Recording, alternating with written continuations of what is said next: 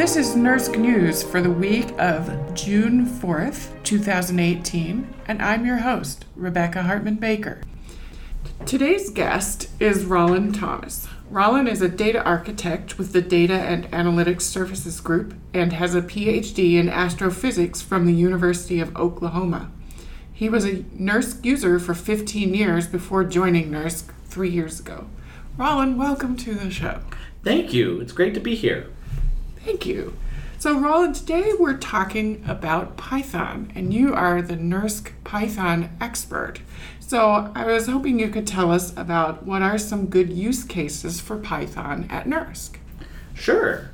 Python is great for a lot of things at NERSC. Automation of tasks, orchestration of jobs, workflows involving jobs, data analytics, visualization, data processing and reduction, running edge services like Science Gateway applications or web applications that expose data at NERSC. There are even large-scale simulation codes that run at NERSC that are written either wholly or in part in Python. Wow, really? Yeah. So it sounds like you can use Python for just about anything, but maybe there are some things that it's not so good for? It turns out that Python's an interpreted language that has this thing called a global interpreter lock that makes managing memory much more straightforward in Python. That means that the consequence is performance through parallelism looks different in Python than in other languages. It's more process level, and it's restricted to threaded libraries that are written in extensions in compiled languages. At some point, Python's performance becomes limited by constraints like these that other traditional HPC languages don't have. So to achieve the very highest levels of performance, you need to rely on hybridizing code with C or C++ code, or using special tools like Numba JIT compilation. Okay, so if you're wanting to run at the highest scales, you don't want to do it purely in Python because Python is an interpreted language, so it's going to perform slowly. But you can implement some of like the top layer in Python.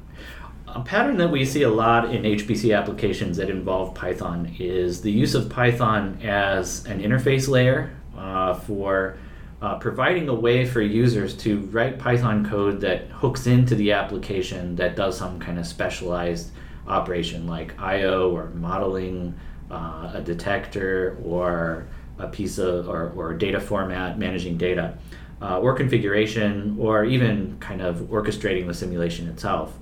But then uses C or C++ or Fortran to do performance critical parts of the code or computationally intensive kernels in the code. Okay, that makes sense.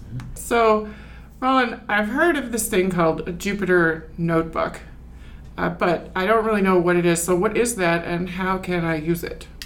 Jupyter Notebooks are a tool for literate computing. It has become an indispensable tool for reproducible data science and machine learning, and also for teaching data science and computing to students.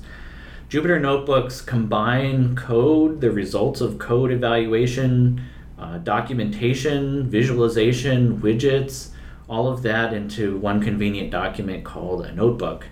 Notebooks are executable, they're re-executable, they're shareable, and they're an interesting way to package up science analysis. At NERSC, we have 2 Jupyter hubs that are ways of authenticating and using Jupyter at NERSC. Any NERSC user should be able to use either of these 2. One's called jupyter.nersc.gov. That runs external to the Cray systems, but you can still see the GPFS file systems like project and home. And there's jupyter-dev.nersc.gov that actually runs Jupyter Notebooks on a Cori login node, and that allows you to see Cori Scratch, to submit jobs to Cori, and even use the Cori programming environment. Okay, so to access these, I use my web browser? Yeah, you log in through a web browser, you point your web browser at either one of those URLs, jupyter.nersc.gov or jupyter-dev.nersc.gov, and you authenticate using your NERSC username and password. Oh, all right. Well, that sounds pretty easy. Do you have a lot of users of these? The service has become increasingly popular. and we're needing to find ways to expand the capacity for the service because of this. We're almost always trying to find ways to expand our capabilities and working on policy and instrumentation and actually contributing code so that we can merge what Jupyter does with how we do computing at NERSC. Okay. Now, speaking of how we do computing at NERSC, and you mentioned the word tools, that reminded me, are there tools that people can use to develop their Python code on our NERSC machines? We have a lot of tools for other languages like C or Fortran, but are there performance tools or debuggers or anything like that for Python? Yes, there are, with the caveat that it's still kind of the early days for high-performance Python code. That means that the tools that are available for, say, profiling Python code, there aren't quite as many tools that are provided from vendors, say. However, Python comes with some very useful tools for performance profiling that don't require any additional installation. One of those is the cProfile module, which provides pretty decent timing and performance analysis for Python code. There's also Line Profiler, which is for understanding, picking apart bottlenecks in kernels and particular functions that are maybe slow, and pointing you in the direction of how to speed up those codes. There are also a few tools from vendors that I should mention. One is Intel vTune has some collection methods that work with Python code, but generally that's kind of the main tool that we point people at when they've used up what they can get out of cProfile and Line Profiler. Okay, okay. And then there's really just very basic debugging.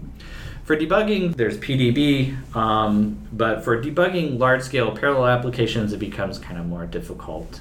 That's true for basically any language, but for Python, I'd say that's kind of a gap right now. Okay, all right, good to know. So switching gears a bit here, how did you go from being an astrophysicist to working at NERSC?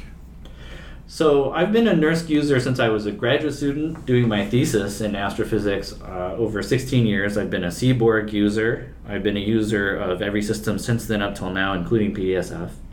Over time, I found that I became more and more interested in the interface between computing and data and simulation in a more general sense, kind of.